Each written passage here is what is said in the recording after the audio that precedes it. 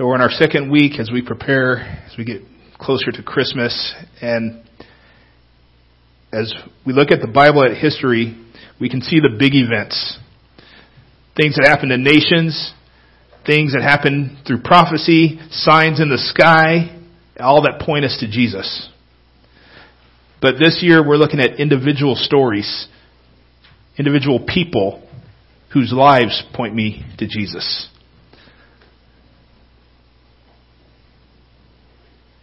You know, one of the most meaningful stories that an individual may have is the birth of a child. As I said before, it could be our own children or grandchildren or even a niece or nephew or friend or, family. And so we're looking at the birth of sons in the Old Testament and how they pointed to Jesus. And the life of Benjamin is one of those stories. Benjamin teaches us about faith. Now, when I planned this series a year ago, I thought, Joseph is the hero of the story. So I actually originally had Joseph written in as who we're going to talk about. But then as I started looking at it, I said it's really Benjamin that points us to Jesus and faith. So we're going to be looking at Benjamin today. Now, why talk about faith? Last week we saw both from the scriptures and from modern psychology even has recognized that we live better with hope. But faith answers the question, in whom do we put our hope? That's where faith comes in. We touched on it a little bit last week. It's important who we hope in, and we're going to dig more into that this week. I'm wearing my Grinch stuff today. I've got my Grinch tie. This year I even have Grinch socks. And part of that story is little Cindy Lou Who.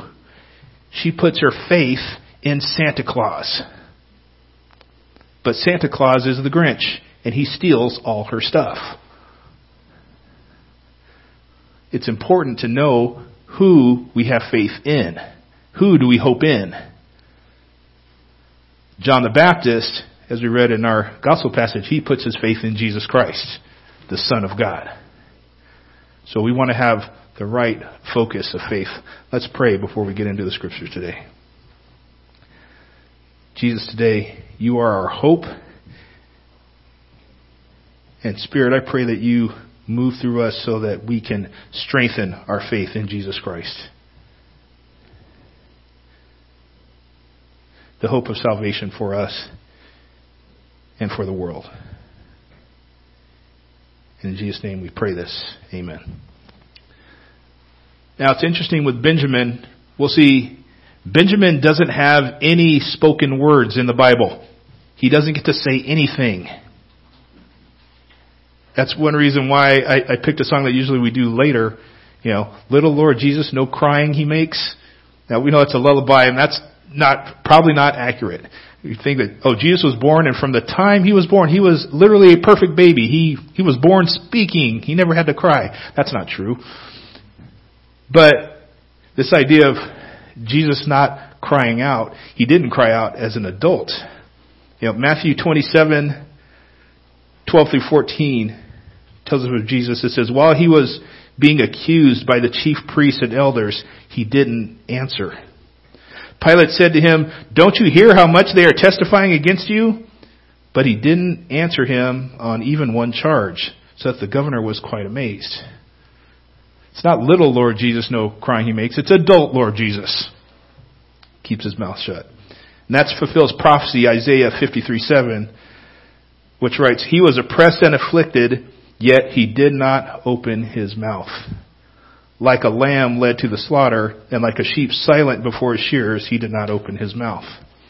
Benjamin is the center of this story, and he never speaks a word. And he's going to point us to the Son of God. If you want to turn your Bibles, we're going to start in Genesis 35.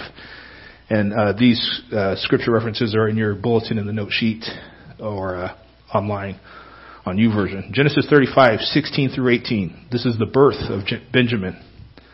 It says, they set out from Bethel.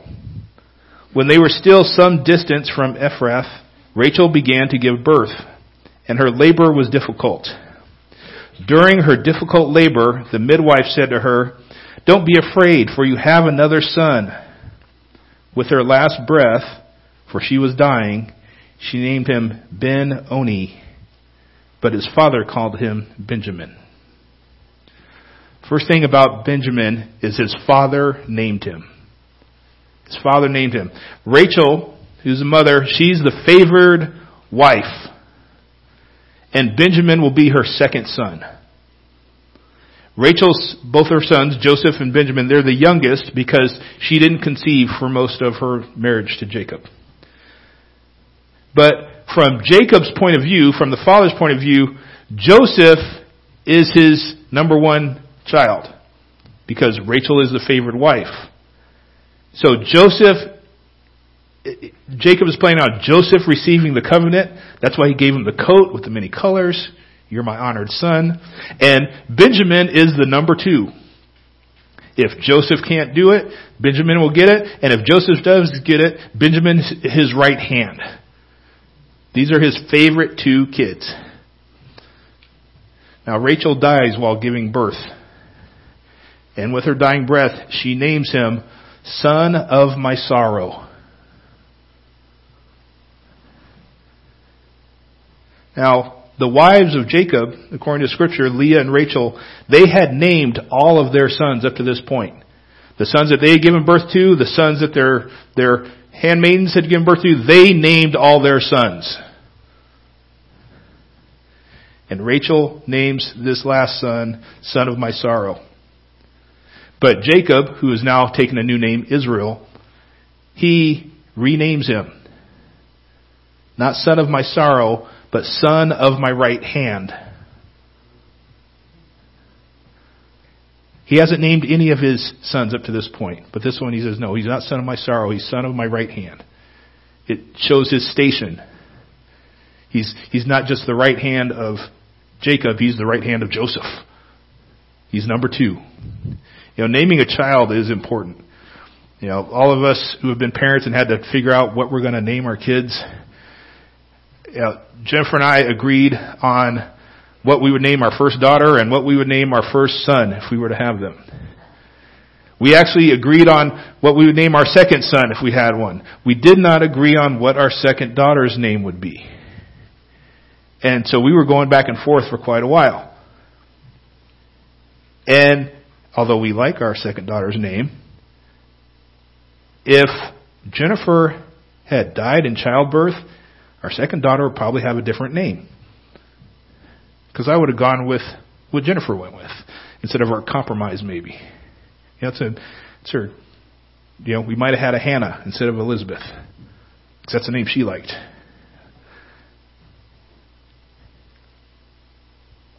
But Father gives him a name in this case. And Jesus' name is also important. This week, my family was listening to Christmas songs, and I was in the car, and we were listening. There was 2 songs in a row that used the name Emmanuel. And Sophia asked, well, why are they calling him Emmanuel? And I said, well, here's the thing. Jesus is Emmanuel. His name is Jesus. Emmanuel is God with us. He is God with us, but his name is Jesus. And just as the father named Benjamin, the father named Jesus. Matthew 1:20 and 21. It says, after he had considered these things, an angel of the Lord appeared to him, this is Joseph in a dream, saying, Joseph, son of David, don't be afraid to take Mary as your wife, because what has been conceived in her is from the Holy Spirit. She will give birth to a son, and you are to name him Jesus, because he will save his people from their sins. Joseph didn't pick the name. The Father picked the name. He says Jesus, which means God is salvation. And as we read last week, also Acts 4:12, there is salvation in no one else, for there is no other name under heaven given to people by which we must be saved. The name is important. Jesus was named by the Father. I hope that every Sunday I can provide you with a sermon with some encouragement I try to have something in a sermon that's even very practical for our lives. And it's the same way when I talk with people in the community. I want to be a positive influence on other people's lives. But ultimately, I really only have one thing, or actually one person, that's important, most important for me to speak about. Jesus. I can give you or someone out in the community all the self-help stuff that they want, but ultimately it's the name Jesus that's the most important, because there's no salvation in any other name. I've been listening to a speaker, his name is Simon Sinek, in order to improve my leadership ability. He's a good speaker. Good stuff. I'm learning a lot. Good leadership may save an organization. Jesus saves lives. The name is important. And Jesus was named by the Father. You know, it's not easy in our culture to stand on the foundation that there's only salvation in one name, Jesus. It's not polite in our culture to tell people that their beliefs are in error, even though that is loving when done with the right attitude and right words. That's a good thing to move people away from error. But there is only one Savior that's named by God. Only one, and that is Jesus. So I put my faith in Him.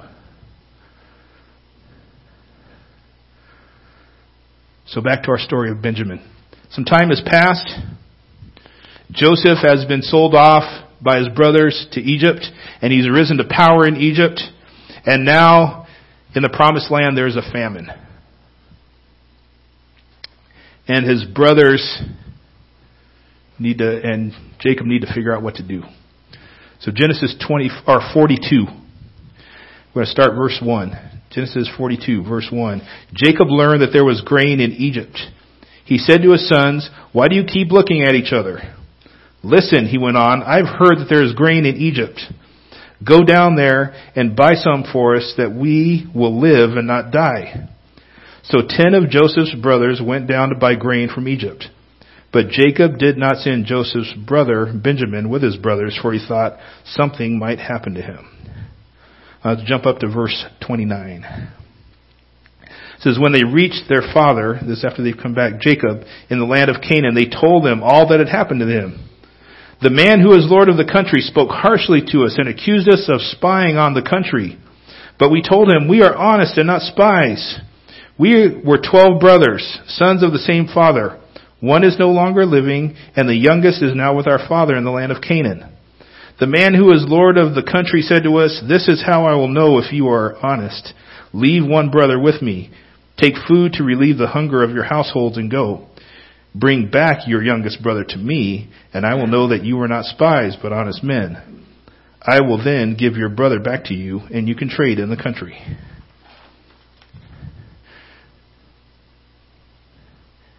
Benjamin, his brothers needed him. His father named him, and his brothers needed him. So, they're standing around starving, and Jacob says, "There's food in Egypt. Why are you standing around looking at each other? Go get us some food." And they head down there, and they don't recognize Joseph. And so they are being as honest as they can in order to not be accused of being spies. But they're only going to get limited help from Joseph until Joseph finds out if Benjamin is alive. The 10 brothers go to Egypt to buy grain. Joseph recognizes them. He wants to know that they haven't killed Benjamin or sold him into slavery. So he says, "You're spies, but here's some grain, just in case you're not." And he takes Simeon as a hostage. Now, all the brothers have some guilt, but Simeon and Levi in particular are murderers. So he keeps one of the murderers. And he says, "When you come back, you better have brother number 12 with you." That's proof of your honesty. Bring back brother number 12, Benjamin, or you're all dead. But if you bring them with you, you're all good. They can't go back without Benjamin. But they need to go back. They need to go back to save Simeon. They need to go back eventually to get more food. And they need to bring someone who's innocent. Because Joseph, their judge, knows they're all guilty. They need Benjamin. You know, my first vacation that I took to New York, my brother was in the production Showboat at the Gershwin Theater. And he bought me a ticket to go to the show. He bought me a really cheap ticket. He says, we're going to trade in your ticket for a good ticket. And so before the show, he took me backstage. I had no business being backstage. But I was with him. So no one said a word. I needed him. And we're walking around and I'm seeing all these actors and singers and stuff. And we went right up to like the main office of the producers. And I'm in their office. And my brother says, give me your ticket. And I gave him my ticket. And he says, walks up to the producer. He says, I have this ticket for my brother. Can I trade this for another ticket? And he said, sure. And I have orchestra seat aisle. And then we walked out, and you know what? If anybody had spoken to me after that point, why are you back here? I could have said, well, I was just talking to the producers. They were giving me a comp ticket. But I could only get back there with my brother.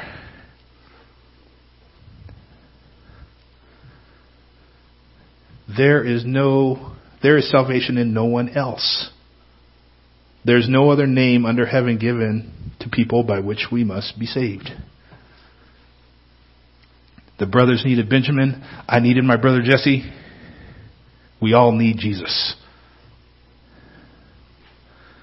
Jesus said in Matthew 20:28, just as the Son of Man did not come to be served, but to serve and to give his life as a ransom for many. Benjamin's life would be a ransom for all of his brothers. Jesus' life is a ransom for the world.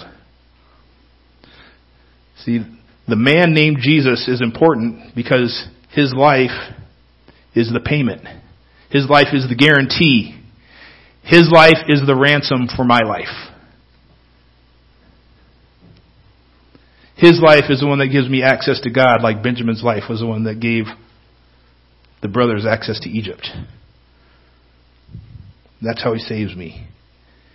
He shows up and gives his innocent life for mine. I've never killed anyone like Simeon, but I've hated.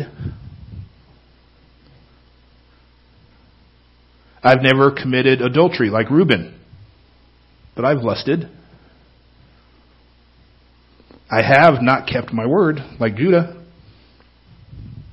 I've been prideful like Joseph.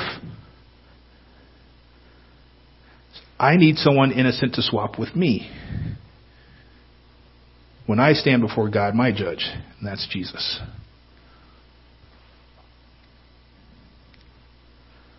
So I put my faith in him.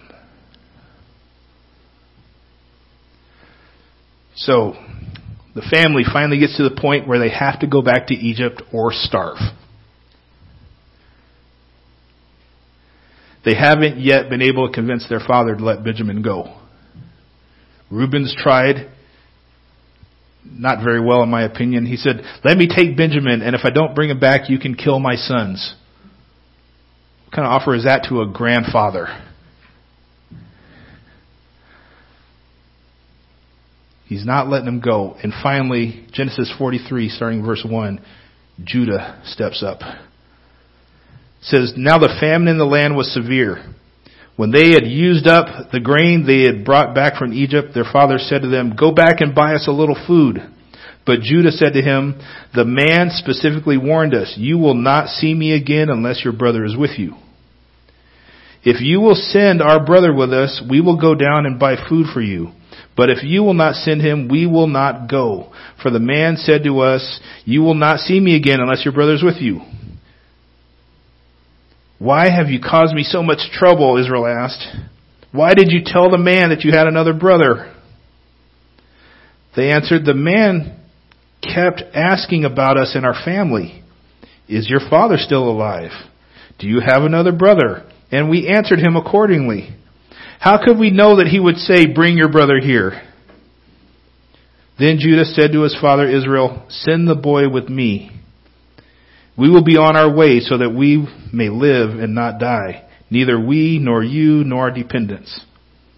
I will be responsible for him. You can hold me personally accountable. If I do not bring him back to you and set him before you, I will be guilty before you forever. Now, my first 2 points that had an N in them came real easy, and then I had a hard time with the last one. And then I realized it fit more than I thought. Judah nannied him. I was trying to think of a stronger word for protection and all this kind of stuff, but I thought about Mary Poppins as an example. I don't know if you've seen the new Mary Poppins Returns, but it's pretty cool. It's slightly different take on the character than the original. But you think about Mary Poppins. She makes an agreement that she will take care of the children as if they were her very own. She protects them as if they were her very own. Mary Poppins is both tough and loving. And in the end, she returns the children to the parents. Mary Poppins is a nanny. And that's what Judah is doing. First, he lays out the situation for his dad. He says, the man said we can't go back without Benjamin. He says we won't see his face. We can't trade without seeing him. We can't go back. He says, but if Benjamin goes, we'll all go. But if Benjamin doesn't go, none of us are going to go. He says that's just the way it is. All 11 of us will go, or all 11 of us will stay. That's just the way it has to be. And Israel asked, why did you even tell him about Benjamin? And Judah says, the man was pressing us. We were just trying to be honest. He kept asking us. He asked us about you. Is your dad alive? We don't know why he was asking these questions. How many brothers do you have? Where's number 12? He says, we had no idea that he'd actually want to see Benjamin. We were just trying to be honest. So Judah makes a covenant. He says, send Benjamin with me. He doesn't say, send Benjamin with us. Send Benjamin with me. He says, think about it. He says, if we don't all go, we're all dead anyway, including Benjamin. But he says, it's all going to be on me.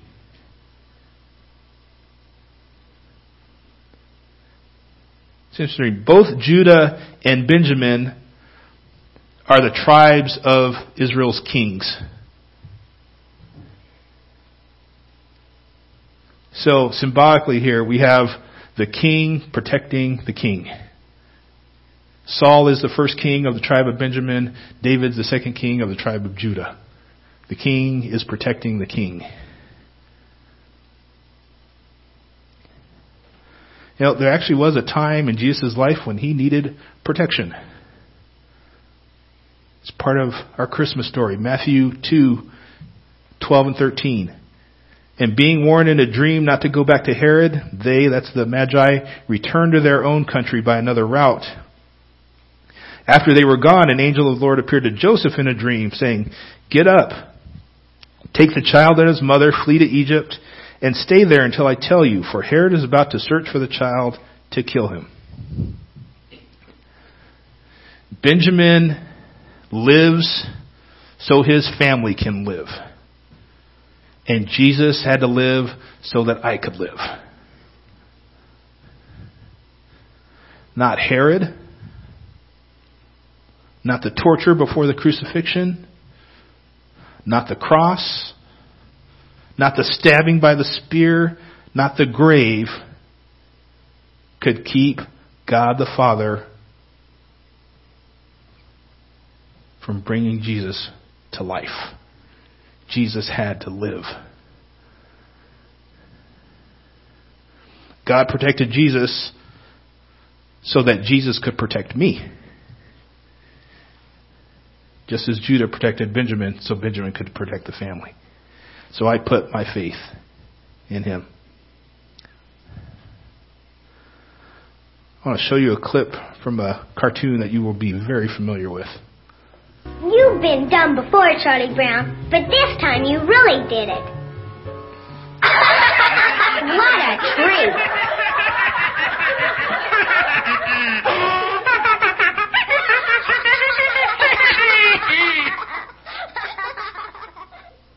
I guess you were right, Linus. I shouldn't have picked this little tree.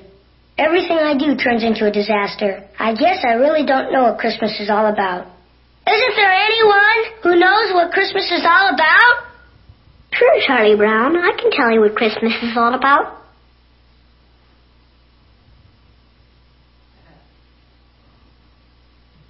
Lights, please. And there were in the same country shepherds, abiding in the field, keeping watch over their flock by night. And lo, the angel of the Lord came upon them. And the glory of the Lord shone round about them. And they were sore afraid. And the angel said unto them, Fear not. For behold, I bring you tidings of great joy, which shall be to all people. For unto you is born this day in the city of David a Savior, which is Christ the Lord. And this shall be a sign unto you. Ye shall find the babe wrapped in swaddling clothes, lying in a manger. And suddenly there was with the angel a multitude of the heavenly host praising God, and saying, Glory to God in the highest, and on earth peace, goodwill toward men.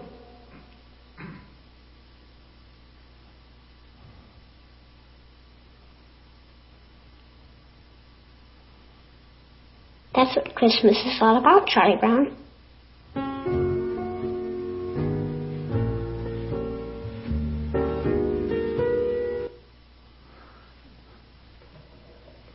Now that came out in 1965. It was, of course, a very different time in 1965. But even then, the network told Charles Schulz, you can't put that in the cartoon.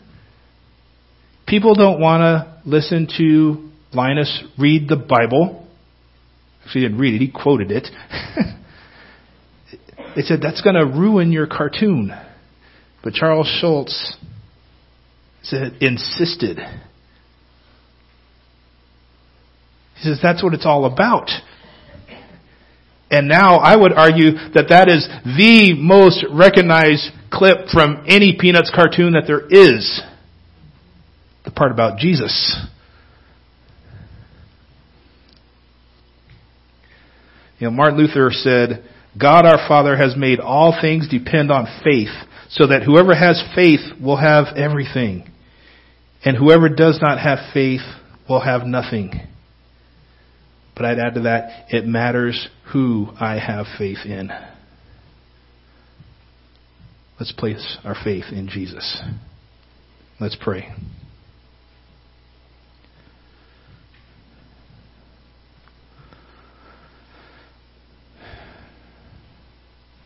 Lord Jesus, actually, God, Father, we thank you that you gave us Jesus. An innocent Savior, a ransom for our lives, who cannot be defeated by death.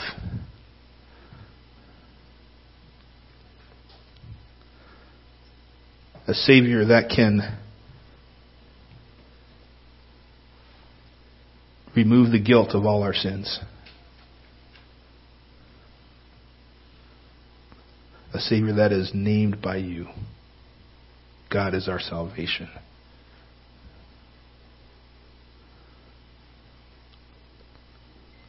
Lord, we ask you to strengthen us so that we can walk in that faith, so that we can share in that faith. Because it's only faith in Jesus that we have any hope for our lives now and for the life to come.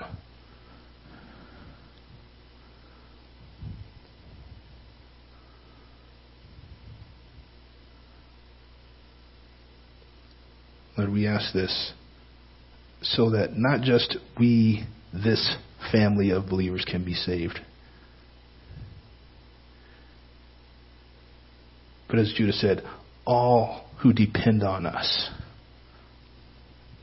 There are others in our family. There are others in our neighborhoods. There are others that we work with. There are others that we do so many things with that need Jesus. Let us offer him to them in faith.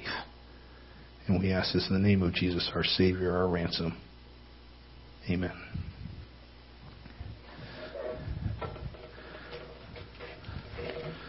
Shall stand as we sing, Give Me Faith.